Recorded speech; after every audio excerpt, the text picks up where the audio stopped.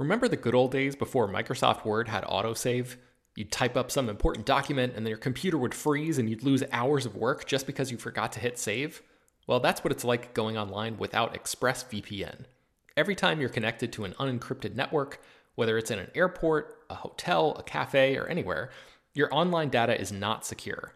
Any person on that same network who knows what they're doing can gain access to your personal data. Bank logins, credit card details, passwords, all the stuff you don't want people seeing. Unfortunately, hacking has become much easier than it used to be. People don't even have to be exceptionally skilled to do it, and there's a lot of money to be made by selling your information on the dark web. ExpressVPN stops hackers from stealing your data by creating a secure, encrypted tunnel between your device and the internet. It's incredibly easy to use. Once the app is running, you literally click one button to get protected. And it works on your phone, laptop, tablet, and more, so you can stay protected on the go. I've been using ExpressVPN for a little while now, and I can rest easy knowing my info is safe and secure. I've heard horror stories of people who've been hacked, and it sounds like a massive pain to try to get any resolution in the aftermath, so I am not interested in finding out what that process is like. Secure your online data today by visiting expressvpn.com/film. That's expressvpn.com//film.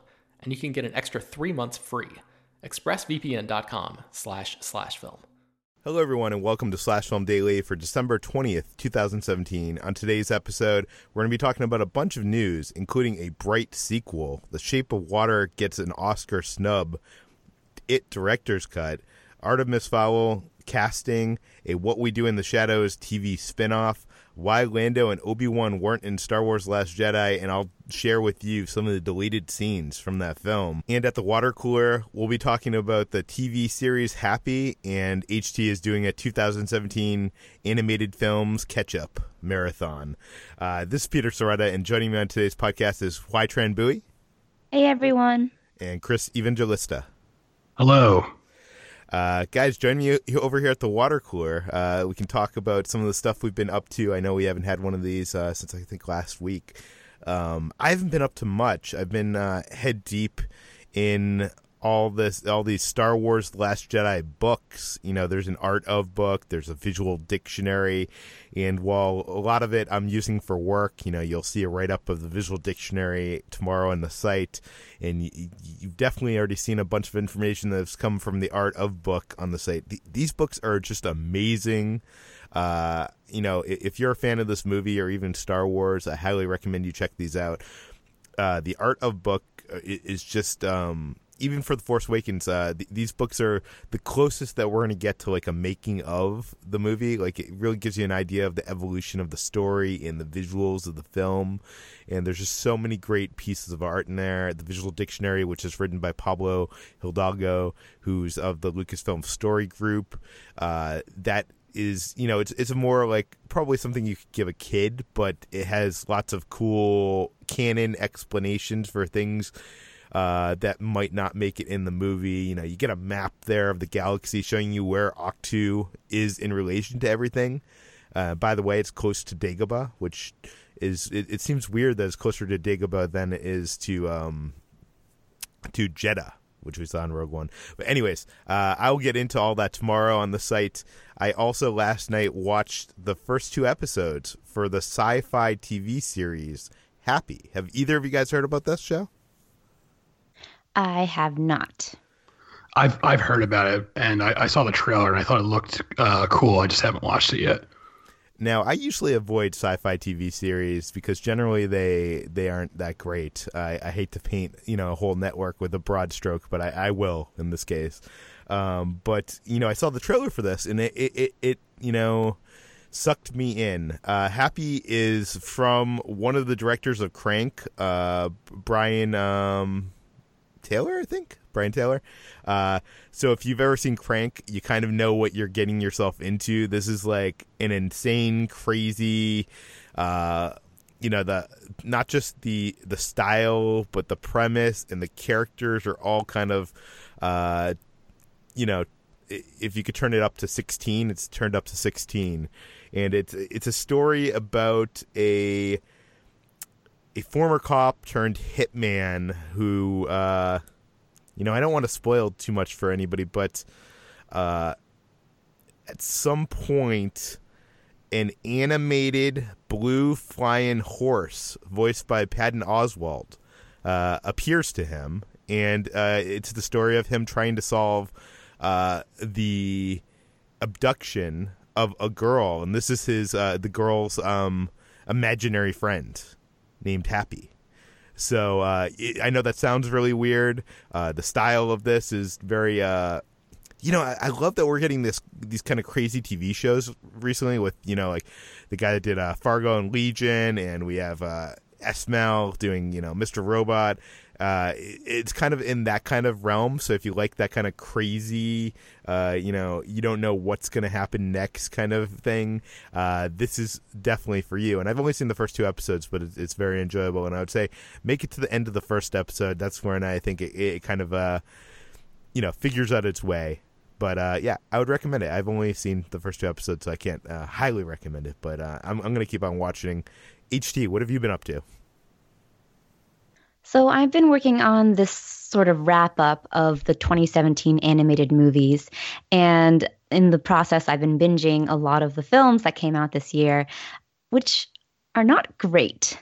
The sole exception being Coco, but the rest of the mainstream animated films from this year have been pretty abysmal. And I went through this one day where I just marathoned the Emoji Movie, Smurfs, and I think what other film did I watch? I think it was Captain Underpants, and I felt my soul slowly slipping out of my body. It was just I've come to the conclusion after watching a lot of these films that Hollywood hates children, and it's really saddening to me because Hollywood thinks children are dumb, or they hate children. That too, but we've seen a lot of films recently that have treated children and have treated family movies as an opportunity to tell moving stories that appeal to all generations, like Coco, like a lot of Pixar and some Disney films. But the films that have come out this year have not quite been up to par with those stories. Although I did watch Ferdinand yesterday and was kind of pleasantly surprised. That was the John Cena Bull movie, and while there is a really long dance sequence in which some horses dab, the movie actually holds up pretty okay. But I think I'm kind of at the end of the tunnel in which I'm like, you know what, anything is good at this point.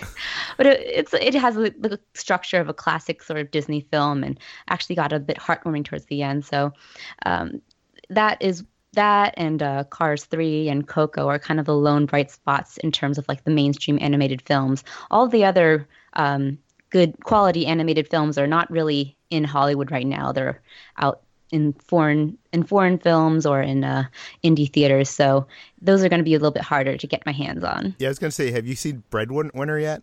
I haven't seen it myself, but I've heard a lot of good things about it. Yeah, I have it on my list, but I haven't been able to see it. It's sad actually, because I know Breadwinner came out earlier this year, and it's just been almost impossible to find it.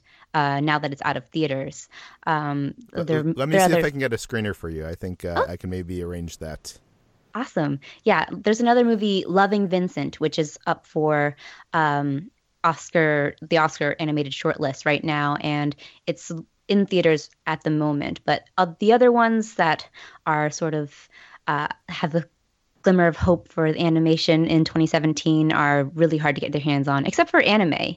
I want to give a shout out to the Japanese film In This Corner of the World, which was a phenomenal World War II movie that was one of the most beautifully animated movies I've seen in recent memory, and the best World War II anime film I've seen since Grave of the Fireflies. It was just so affecting and heart-wrenching. So that was a great film. But yeah, nothing has been really great in the American animated landscape recently, which really saddened me. Yeah, I saw Coco for the 3rd time this week, and not because I love it. Just my girlfriend Kitra had not seen it, and I had seen it 2 times before that. Once for the junket, once a unfinished cut of the film many months ago, and that film it grows on me every single time I see it. And not that I didn't like it the first time I saw it, but it gets better the more you see it, I think. Mm-hmm. Yeah. So anyways, let's jump into the news. And first up in the news is Netflix has announced that they are doing a Bright sequel. Chris, what is going on here? Yeah, so Bright, which is the new Netflix movie starring Will Smith, directed by David Ayer and written by Max Landis, it drops onto Netflix this Friday, the 22nd, but already ahead of that, Netflix has already ordered a sequel with Will Smith in it, which would make this the first Netflix franchise, which is just strange to think about that that's going to exist now, just a Netflix franchise. So they're apparently very happy with this. They think it's going to be, a hit for their viewers, and I guess we'll see. I remain a little skeptical because from the trailers, at least, I think Bright looks terrible, but I guess we'll see. They screened it for press this week, but I have not talked to anybody that actually went to the screening, so I don't know how it did. I know that the embargo breaks later tonight, so maybe even by the time you're listening to this, you can check out the article on slashfilm.com rounding up the early buzz. But we'll have to see. I would be shocked if it's good, at least from the footage I've seen. I don't really have any hopes for Bright. It just looks like a film that is not for me. So I don't really know why it's already in the works for a sequel, except Netflix has a tendency to sort of put trust in their creators ahead of time. So I guess that's the case with the Bright sequel. It's weird, though. They even waited a month or two to announce the Stranger Things, too, after, the hit of Stranger Things was. So it just seems so weird that they're already in development on this sequel and it hasn't even been released. And who knows what the reaction is going to be from Netflix subscribers. But let's talk about a snub. Guillermo del Toro's The Shape of Water, which is an incredible film, has already been snubbed by the Oscars. HT, tell me it's not so. So The Shape of Water was one of the films that did not make the shortlist for Best Makeup and Hairstyling for the Oscars. So this is not the complete finalized list yet, but this is a shortlist that comprises of 7 films, one of which actually includes Bright. So David Ayer and his films have a good streak right now going on with the Oscars and Best Makeup. So the films that are in contention are Bright, Darkest Hour, Ghost in the Shell, Guardians of the Galaxy Volume 2, I, Tonya, Victoria and Abdul, and Wonder. And while some of these films do have some impressive makeup and effects, it's a little strange that The Shape of Water, which hinges on this one really gorgeously done creature underneath pounds of makeup and special effects and practical effects, is not in the running for it. It seems like a shoo-in for Shape of Water, but for some reason it's been snubbed. That whole movie hinges on Doug Jones's makeup, to make it believable. It looks so good. It looks beautiful. Yeah. That is a shame. Yeah, it's odd because his character doesn't speak a word, so like you said, it depends really heavily on the design of the creature, and it's made to sort of convince the audience that Eliza is falling in love with the fishman, the amphibian man. And without that makeup and without the stellar work that Guillermo del Toro's team is doing, it would not have worked. So it's a very strange snub. Was it not eligible for some reason, or did they just literally just snub it? I don't know about eligibility. It's so strange. I'm just wondering if there was some sort of, because every now and then the Academy has weird rules where they disqualify things for certain reasons, and I'm wondering if that happened for some reason, but I don't know what it would be. I'm wondering because it's a combination of visual effects and practical makeup, if that has something to do with it. Do you know what I mean? That could be. Maybe they don't categorize it as wholly makeup. Yeah. So that could be the reason. Yeah. Because it's part sculpted too. Oh, for sure. And when it came out, we were talking about a possible director's cut getting released. Now we have word it's going to be released in 2018. Chris, you wrote this up for the site. What do we know?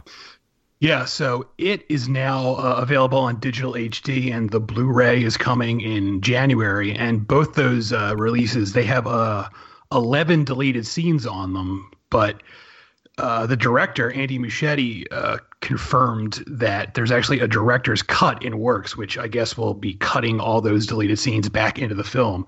He didn't say when, he just said it'll be available in a few months. So I guess Warner Brothers, they're going to be double dipping on this, where they're going to release a Blu-ray and then they're going to release yet another Blu-ray with a director's cut on it in a few months from now. It's not like they haven't done that before with the Lord of the Rings trilogy and many other movies. Yes, I'd be interested to see it. I was a fan of it. I have a feeling, though, if you add more to that film, it might feel a little bit long. It already starts to feel a little bit long in the theatrical cut. But I'm curious. Next up in the news, we have some casting for Artemis Fowl. Now, I don't know anything about Artemis Fowl, so HD, give me some knowledge here. So Artemis Fowl is a children's book by Eowyn Colfer, who's an Irish author. And it was a book that I grew up reading. And even past my high school years, when Eowyn Colfer kept publishing books, I followed up with the series. And it's a children's series, but it sort of deals with some more mature themes. It follows this 12-year-old boy genius who is manipulative and a little bit cruel, who embarks on the scheme to kidnap an elf and ransom her for millions of dollars in gold so that he can find his missing father. So it's interesting because the protagonist, the title character, is actually sort of the villain in this story. He's the kidnapper who tries to ransom elves, who he discovers exists underground. They have this whole underground society made up of elves, fairies, centaurs, and there's some fun wordplay too, because the elf he captures is actually a member of the LEP Recon, which is a fun wordplay off of leprechaun, and like the leprechaun and the gold at the end of the rainbow. Yeah. So it's really interesting in that it deals with mythology and fantasy, but in a more modern urban fantasy type of way, and this movie has sort of been in talks and in the works for a while, but now Kenneth Branagh will be helming the movie for Disney.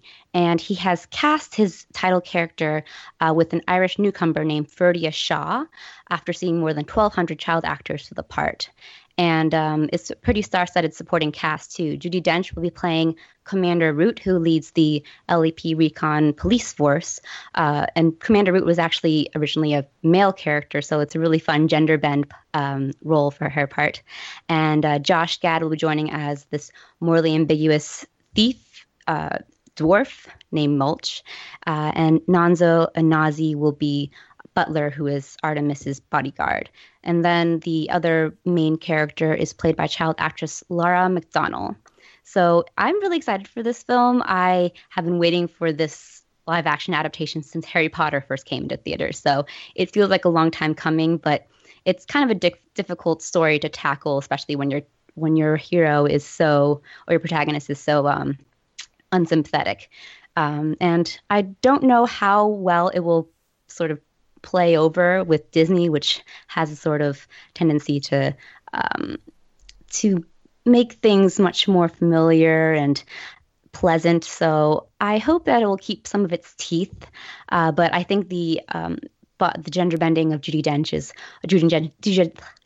character is a really great start, and I am excited for the film. I'm a little sad that my original fan cast was Asa Butterfield for the title character, is no longer viable. But this film is finally happening, so can't wait for that. And of course, they're Disney-fying it by putting Josh Gad on the cast because, yes. I mean, he has to be in every Disney movie, right? So he's in everything now. Yeah. Next up in the news, we've been talking about what we do in the shadows, spawning a bunch of these TV spin-offs. Obviously they're going to do one with the werewolves, but there's another spin-off in the works and it's coming to TV in 2018. Chris, what do we know?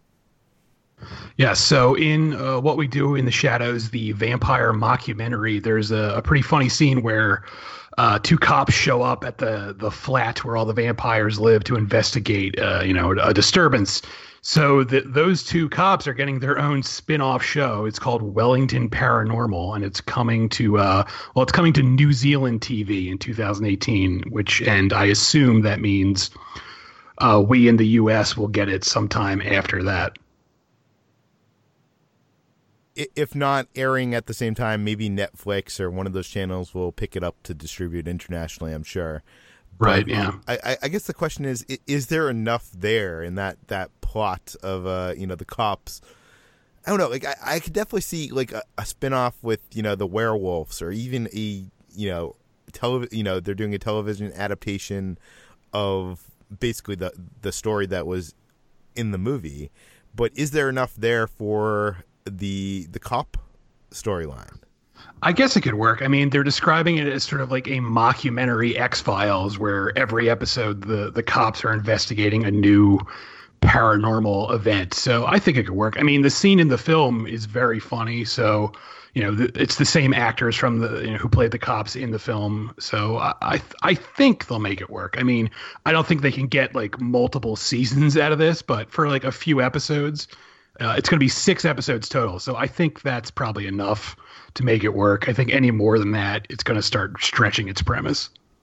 Now, I love Taika Waititi, and I like this movie a lot, but, this movie wasn't a big moneymaker at the box office. Is this going to be like the first movie of that level to spawn like 3 television adaptations in a sequel? Like, it seems kind of crazy. Yeah, it does. I guess it just has a big enough like cult following at this point that people are willing to, do all these spinoffs. I also think, they're relatively inexpensive to make, because, they have the mockumentary angle. And even though there are a few special effects, it's not really like a huge, big budget production. So I guess that alone is enough to convince people to keep, funding these spinoffs. Okay, so right now we're about to talk about Star Wars: The Last Jedi, and I think we're going to get into a little bit of spoilers. So if you have not seen Star Wars: Last Jedi, you can pause this now, come back to it after you have. But let's get into some news on Star Wars: The Last Jedi. Rian Johnson's out and about doing press, and he's kind of talked about why Obi-Wan Kenobi isn't in the movie and why Lando Calrissian was almost going to be in the movie. Rian Johnson said that he would have loved to have both of those characters in the film, but they just did not fit into the structure that he made. Obi-Wan, especially because the only actor who is available to play him right now is Ewan McGregor, who played a young version of Obi-Wan Kenobi in the prequels. And while Rian Johnson said that he would have loved to have Ewan McGregor in one of his films, he did not think that it was right for the moment in which Luke Skywalker is kind of, isolated and unmoored and not able to take the right path. And Yoda is the one who urges him to sort of kick back into gear. And in that case, Obi-Wan would have played a great part, but because Alec Guinness is no longer here, he could not have really brought him back. We could have brought him back with McGregor. Right? He could have. Maybe he could have aged him up. But at this point, Rian Johnson said, we never saw Luke ever interact with the Ewan version of Obi-Wan. So there's less of an emotional connection, and it might have been a little odd. It's kind of similar to how we saw the young Anakin Skywalker Force Ghost in the re-releases of Return of the Jedi. And that was always a little odd because why do we have a young Hayden Christensen when Luke never knew his father as a young man? So that's something I think that works out for the better. Yeah, and there is a precedent of that. Like Rian Johnson, the reason why he chose a puppet Yoda in Last Jedi is because that's the Yoda that Luke knew. So they didn't do a CG Yoda because of that. But how about Lando? Like everybody was expecting Lando to show up. Billy D. Williams. Why did Lando not show up in this movie? So Rian Johnson said that he briefly considered having Lando play the part that Benicio del Toro's DJ eventually ends up playing, which is that morally ambiguous hacker who eventually betrays the group. And it's reminiscent of Lando's original role in Empire Strikes Back. But Ryan Johnson said, because we love Lando and you come into it with that expectation, but we already know that we love the character of Lando, so it just wouldn't have played that part story-wise, summarizing what he said. So it seems like it would have been redundant for Lando's character, and there might be like future plans for Lando in later films. So I think that he thought Lando would be redundant and just thought to introduce a new character completely would be better. Yeah, it would have seemed more like a rehash of Empire Strikes Back, I think, with Lando in there. I have a whole article up on the site about the deleted scenes of Star Wars Last Jedi. I have been working for the last 3 weeks on this article. This is exclusive material that you can't find anywhere else. I would really recommend going to the site and checking it out, because I have like over a dozen pieces that were taken out of the film. But I'll talk about one here just right now. And by the way, the first cut of the film was 3 hours and 10 minutes long. So there's like 40 minutes of material that was cut out of the film. I think Ryan Johnson has said 20 minutes of material, deleted scenes, will make it onto the DVD/Blu-ray.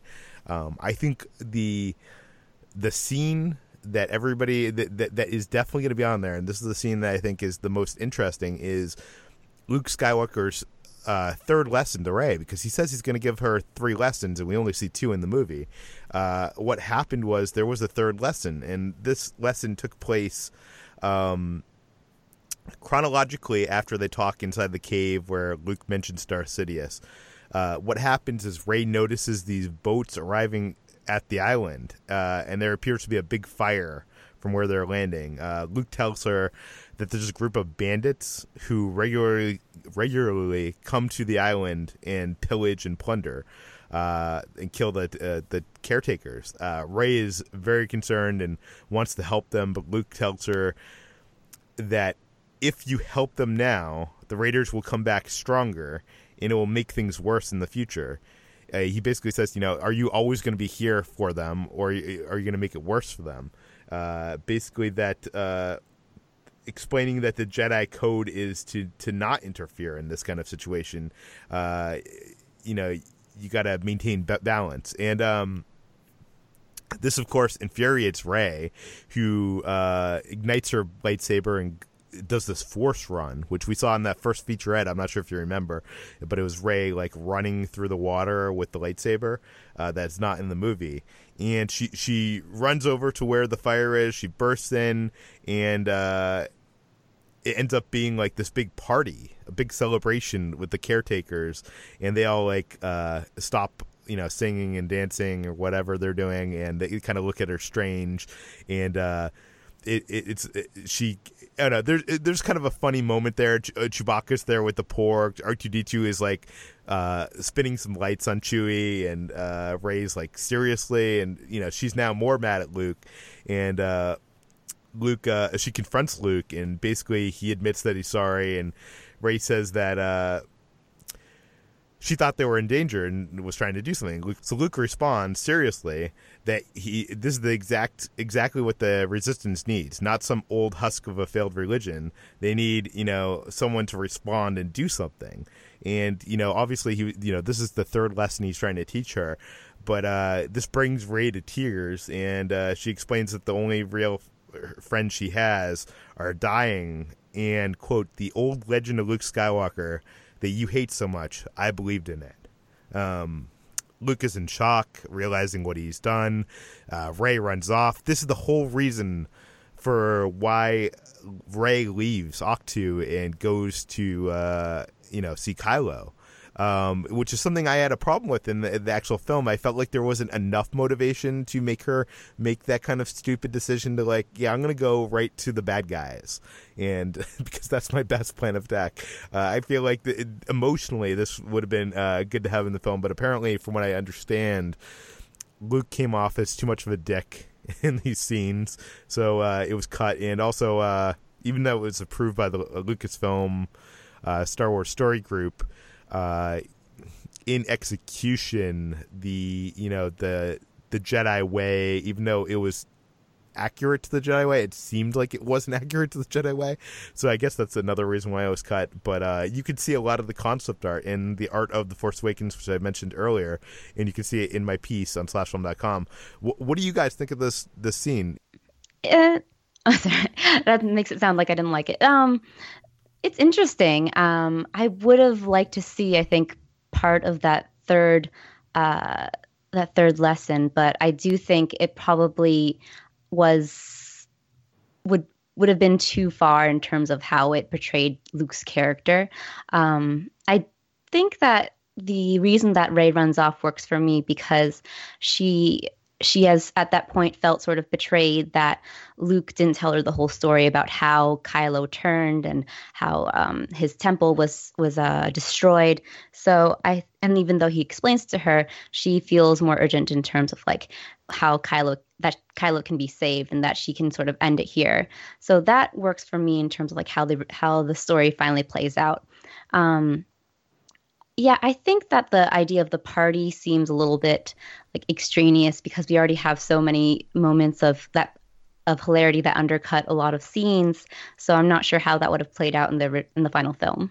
Yeah, and I also learned in the book, the visual dictionary, that basically all the caretakers we see on the island are women, and the men go out to sea and actually, fish and get the food that they live off of. And once a month they return to the island and they have this big festival, which is a celebration, which we would have saw here, which basically them returning, everybody eating, and some romance and all that stuff.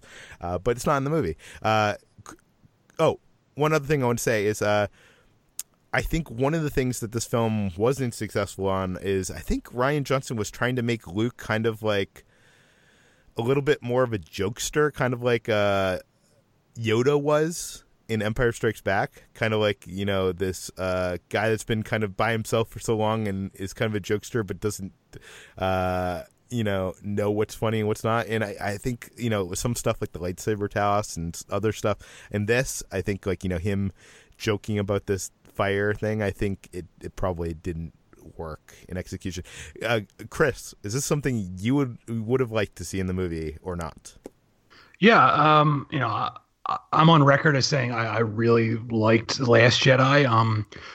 But all these deleted scenes I've read about, they sound really cool. They sound like they would make it an even better movie. I get that, if they had left them all in, the film would have been even longer than it is now. But I really do hope we get some sort of director's cut, or at the very least, they're all included on a Blu-ray release, just because I really want to see all these scenes. They sound very interesting, and they sound like they'll actually make the film even better than it is now. Yeah, and I'll have an interview with the editor next week at some point, which you'll be able to read, and maybe we'll post it on here, which is interesting to hear how this stuff gets decided. But it's interesting because I don't think since George Lucas there has been a, quote unquote director's cut of a Star Wars film, and I wonder if Disney would ever allow that. Because I would even like to see, The Force Awakens had some scenes in it that like didn't make the DVD, even the deleted scenes that I think would make that movie better. I would love to see, I know fans are going to cringe, but I would love to see special editions of these movies. But a side note. Rian Johnson moved the scar on Kylo Ren's face. Why not go back and move that in J.J. Abrams' movie? How far did he move it? Did he just like put it more in the center of his eye? I'd have to show you photos, but he moved it, like, I think originally it was across the nose or something. Mm. Yeah, I'd have to show you a photo of that. But now it's a sexy scar. I think he just wanted it. It just like looked weird. He thought it looked weird. It wasn't like any story reason. So, So, anyways, I'm not beyond a special edition of these movies. After the trilogy is out, I'm sure they'll want to re-release them in some way, and maybe we'll see that. But please head over to slashfilm.com and check out my article, Star Wars: Last Jedi, Deleted Scenes, Everything We Know. It contains 11 more scenes that were not in the movie, some of which will not be on the DVD. So check it out there. This does it for Slash Film Daily for today. Chris, where can we find more of your work online? I'm at slashfilm.com, and I'm on Twitter at cevangelista413. HT, where can we find you?